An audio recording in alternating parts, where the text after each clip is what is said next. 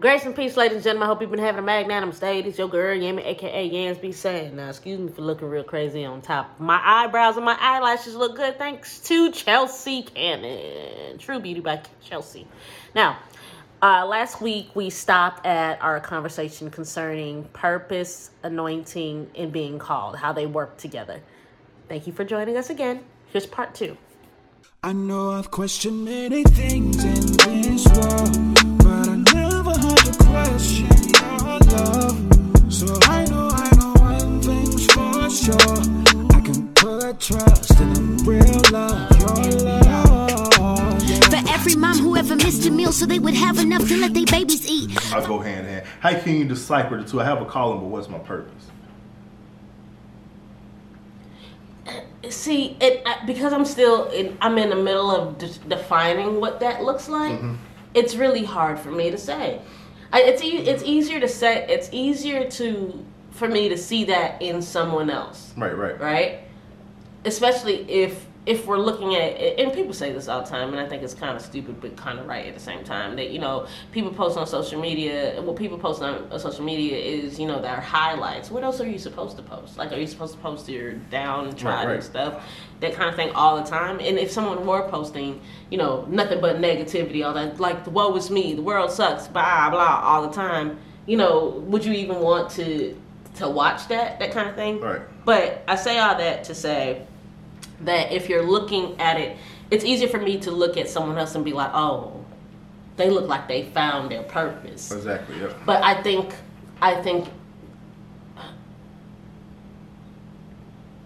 purpose is probably defined by what, even in your insecurities, you are willing to do consistently. Yeah, oftentimes I struggle with this, and God gave me so many different definitions, guys. And every time these definitions come up, I'm like, why is it different from last week? It was at that moment that I believe that your purpose can change from day to day. You know what I mean? Oh, that's a really good perspective. Your purpose can change. It's not one thing. It's not one thing. And I think what happens with people, they're looking for this one thing. They have this question and say, what is my purpose? They're looking for this one thing that's going to fulfill not their purpose, rather than their flesh and their earthly desires. Oftentimes, right? That's what I believe. So, we begin to couple God's purpose with your earthly desires, right? And that's when the confusion come in at, right?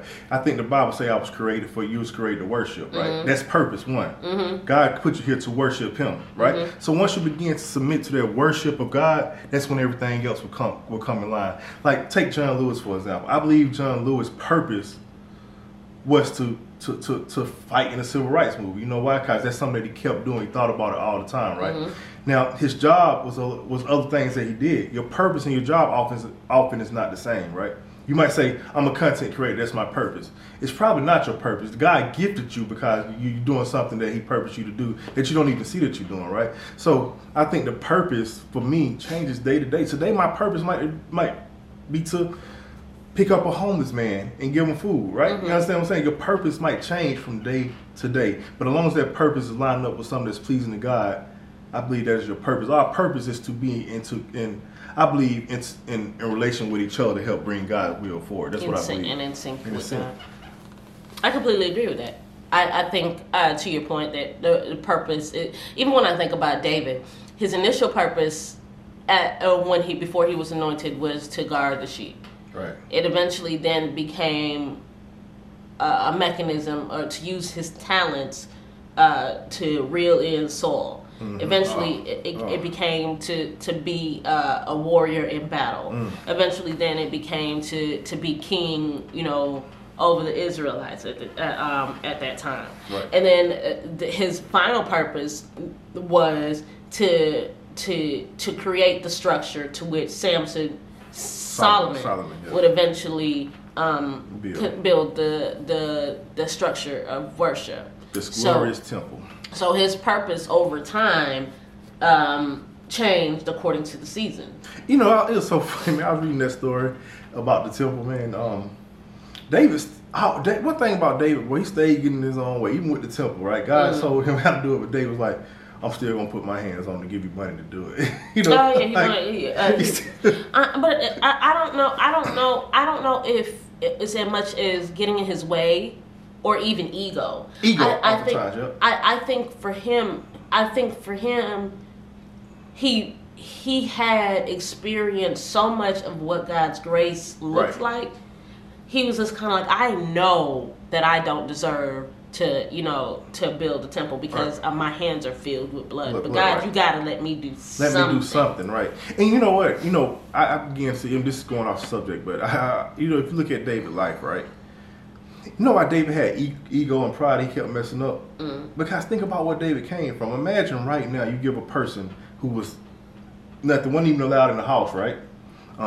Now they're a king. Can you imagine how they would play on their ego? What's the name of that book that I read one time? The Tale of Three Kings or something like that. That talks about Tale of Three Kings. Yeah.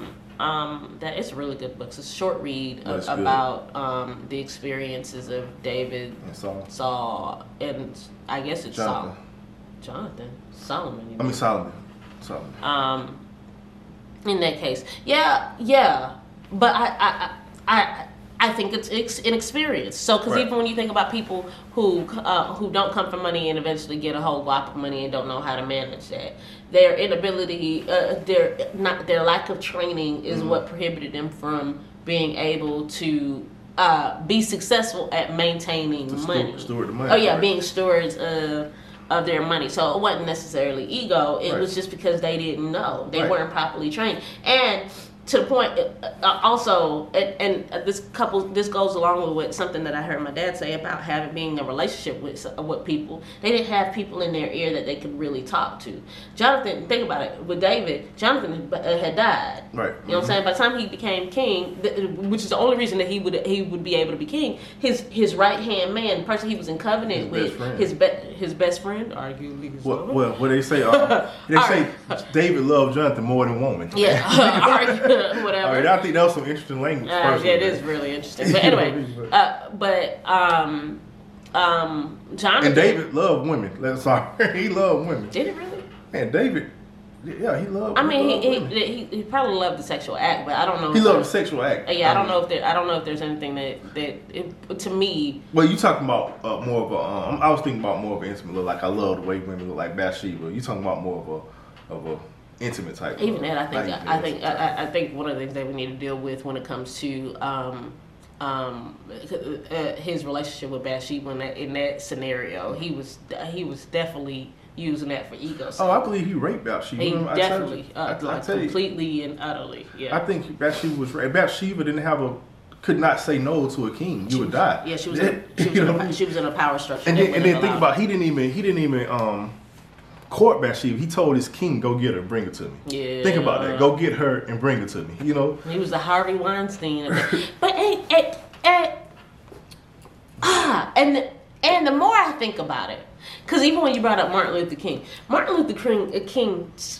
to some degree is very cringeworthy to me. I mean, he had some faults. Right.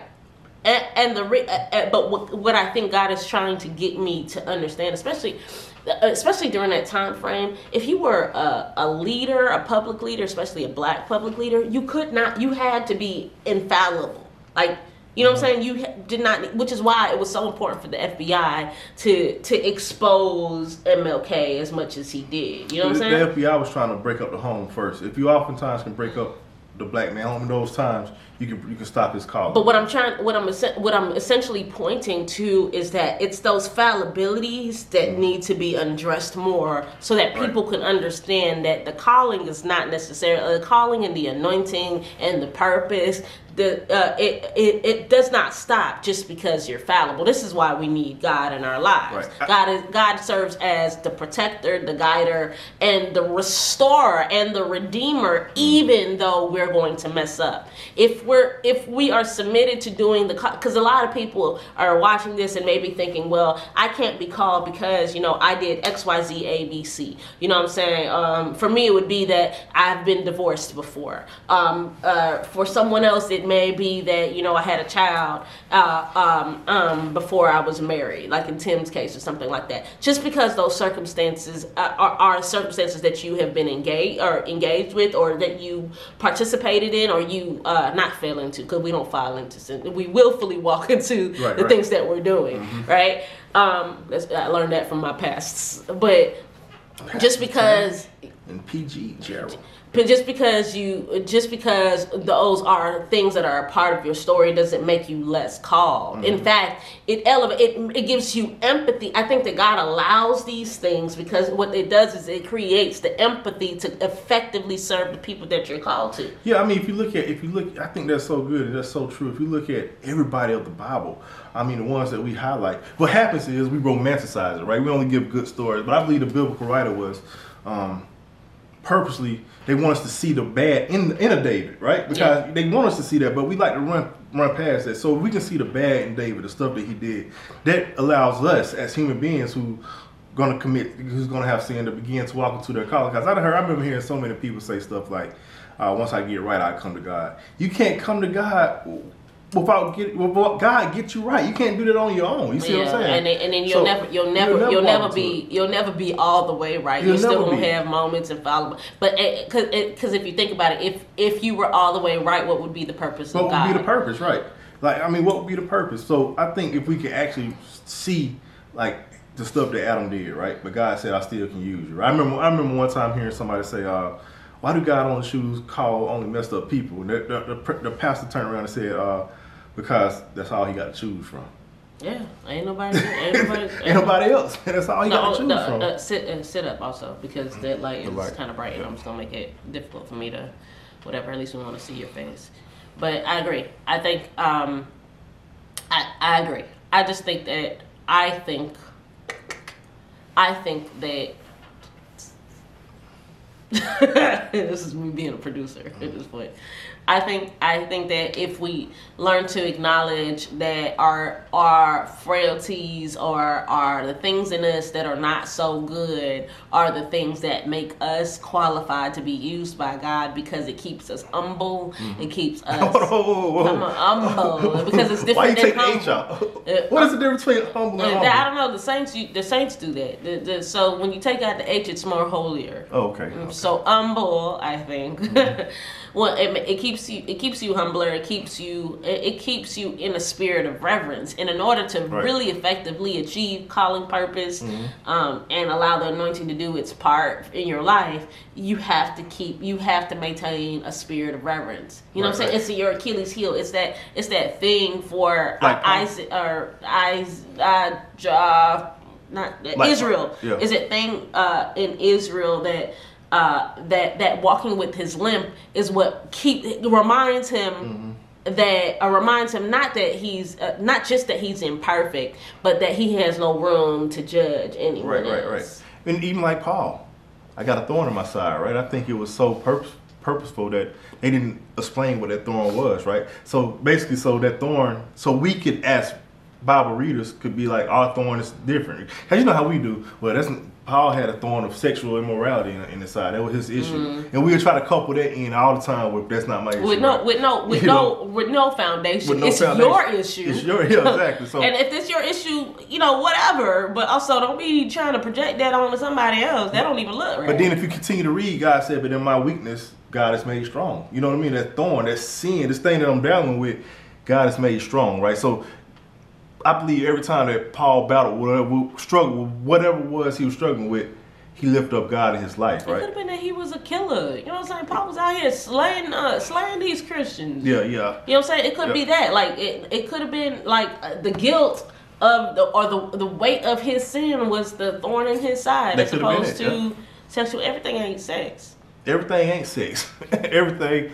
I mean, if you were to do an in-depth study of Paul, they think that Paul probably wasn't even too fond of women, to be honest with you. Like they say he was an ugly guy, women didn't like him, and that what led. I'm not saying this right. This is different historians or theologians that come to this understanding that say that that what led to his ideal of how he see women, because he was not like, he was short, he walked with a limp, he had like a funny looking eye. That's what they said. Because even when we were talking, last episode about the role of women in Paul, what Paul was saying, there could have still been some underlining truth to what he was projecting based off his perspective. One of the things that, like, if you do a study of these theologies, like for instance the Black liberation theology that I was talking about, or even womanist theology that I was referencing, when they talk about these things, the main thing that they reference is that I view God according to my own lens. Right. My lens doesn't even match, the lens of a white man, because we don't have the same background. And these are some of the one of the reasons why I think Love and Theology works.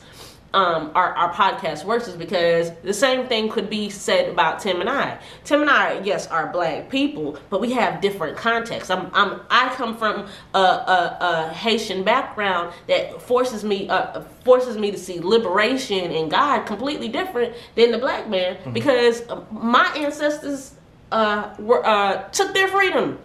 Right. Differently than the African American ancestors. It's me saying that Haitians are always trying to put. No. What you're saying is so crazy, because I was just thinking about it the other day. Right. I was thinking it's just right on point what I was saying. I was asking God, I was like, man, I bet if God could have somebody rewrite this whole Bible for us, he would. Because we're so simple. So what happens is we begin to operate and see God based on every story in the Bible, and we're not allowing God to be God in our life, man. Yeah. You understand what I'm saying? So we're not, instead of pulling wisdom from the Bible and applying it to our everyday life, we try to apply word for word about what happened in those texts, in those times, right? Yeah, we read it one for one, and that's not it. And God's like, man, if I would have known y'all was going to be so simple, I'd have them write a whole nother Bible so y'all understand and walk and live this life that I'm trying to call y'all to live. Well, he actually did, because he called the sheep. He said, these people here, they don't get it. Because we're not allowing God to be. God in your life is going to look different from God in my life. Yeah. You understand what I'm saying? Yeah. It's still the same God, but God knows he has to operate different with every individual person, man. One of the things that I'm going to force myself to do in my off season is study theology from the perspective of the Asian culture and other stuff. Mm-hmm. The reason why is because a lot of us are uncultured, ain't seen nothing outside of our block, ain't been outside of our city, ain't crossed the train tracks, but think that we know everything about the Bible, God, and how other people see things. And let's put a pin right there and go back to it. We'll never understand everything about God. It's impossible. It's impossible. If we did, when the people who tried it one time, they called that the Tower of Babel. You know why we got languages now? Because jokers was like, let's build a tower so we can get to God. God was like, let me go ahead and confuse these Negroes real quick. Flap, flap, flap. And you know what's funny? There's no way they could have built a tower to get to God, but they got so. But we are sheep. We are dumb. Well, let me not say dumb, but God be like, okay. I get so sick of they people, don't get it. They're acting like, I'm gonna tell you the best theologian I ever heard say. He always starts off with. Talk about Otis Moss. Well, he's the best, in my opinion. I believe. You know what? That was funny. I believe him and Candace Bimbo are like two of the same. Oh no! They run in the same. They run in the same circle. The same whatever. And even with Candace Bimbo, who I love, who follows me. It's not to say that I agree with everything that she's theorized. But see, that ain't the thing. I think that's great, because when I was reading the book, it's a lot that I don't agree with. It's her perspective. However, if I were to say her perspective is wrong, it's like a white person telling a black person, don't worry about slavery. You understand what I'm saying? What things you didn't agree about? Well, no. I didn't not disagree with it. I just some stuff I can't resonate. It didn't resonate with you. But I still can glean from it. You understand what I'm saying? Yeah. And that is the point. Right. That is the point. We need the word is a living word, a living, breathing organism, if you will, and it needs to. We have to remain super sensitive to the speaking of God in different times. Again, I think we emphasize this, that the Bible was closed theoretically. The canon was closed by a group of people who needed, at that time, a thing to present to people so that they can get on one accord as far as the religion that they were trying to promote, which was Christianity at the time. That's why God did not stop speaking after the canon was closed. I don't believe so. I don't believe that. Right? He has been speaking through us. He's been speaking through other readings. He's been speaking through the churches. He's been speaking through you. Yep, I agree with that. it just hadn't stopped. But we believe that. And so we say, well, the Bible says this, or the Bible do that. The Bible says a lot about a lot, and not a lot about a lot. You see what I'm saying? And the other part of it too is that the Bible was written from the lens of, or the things that made the canon work from lenses that met the needs at the time. Right. Doesn't mean that it's not inspired, whatever. I'm just saying that everything ain't making it in. Imagine this, right? You know how we throw this Bible verse, meditate on the word day and night, right? Mm-hmm. You know why they had to do that back then? You know, first of all, this is where this Bible verse It was come an oral from. tradition. Well, yeah, they could. Well, only people that could go into the temple was the scribes, right, and the rabbis to read to the people. So what those people had to do was hear the word, remember it, go home and meditate on it. So when you begin to put it in that lens, they didn't have a Bible. They didn't have a Bible. Somebody had to read it, so they had to remember and meditate. That's where they come in at. So if you put it in that lens, we have an actual tangible Bible, right, to read, and once you understand what they had to go through to understand the content, that make you want to actually read and meditate on the word because you have it here. But see, we don't understand the content, so we don't value that word as much as you do once you understand it. Them people had to go and remember everything that was told to them. And I don't know where we get this idea that we can't talk back to the text either, because that's also intrinsically problematic. I know that we look at God as a deity and he's so high above and whatever, but he is also our father. One of the many roles that he has is a father. And for those of us, I grew up, I had a father. I had, my stepdaddy is I don't even call him my stepdad. He my daddy. But I know for those of us who maybe didn't grow up with a father, a paternal figure in our lives, we don't even know what that looks like. Right. And it's also why when I address God these days, I don't necessarily label him father. I give God and God's self, only because there are people who don't necessarily. This is not necessarily how I would preach. Like I would preach it within the respective context. Right. But there are people who don't resonate with the idea of father. Well, father is a bad image in their life. That's a bad thing in their life. So God is just too far. So parental figure, right? Let's say. For those of us who didn't have a parental figure, let's say someone who loved us, right? Right. As someone who loves us, we still have the place and the position to ask questions for understanding. Right. And that's another thing. I'm glad you brought it up. I get so sick of people saying don't question God. Show me where it says don't question God at.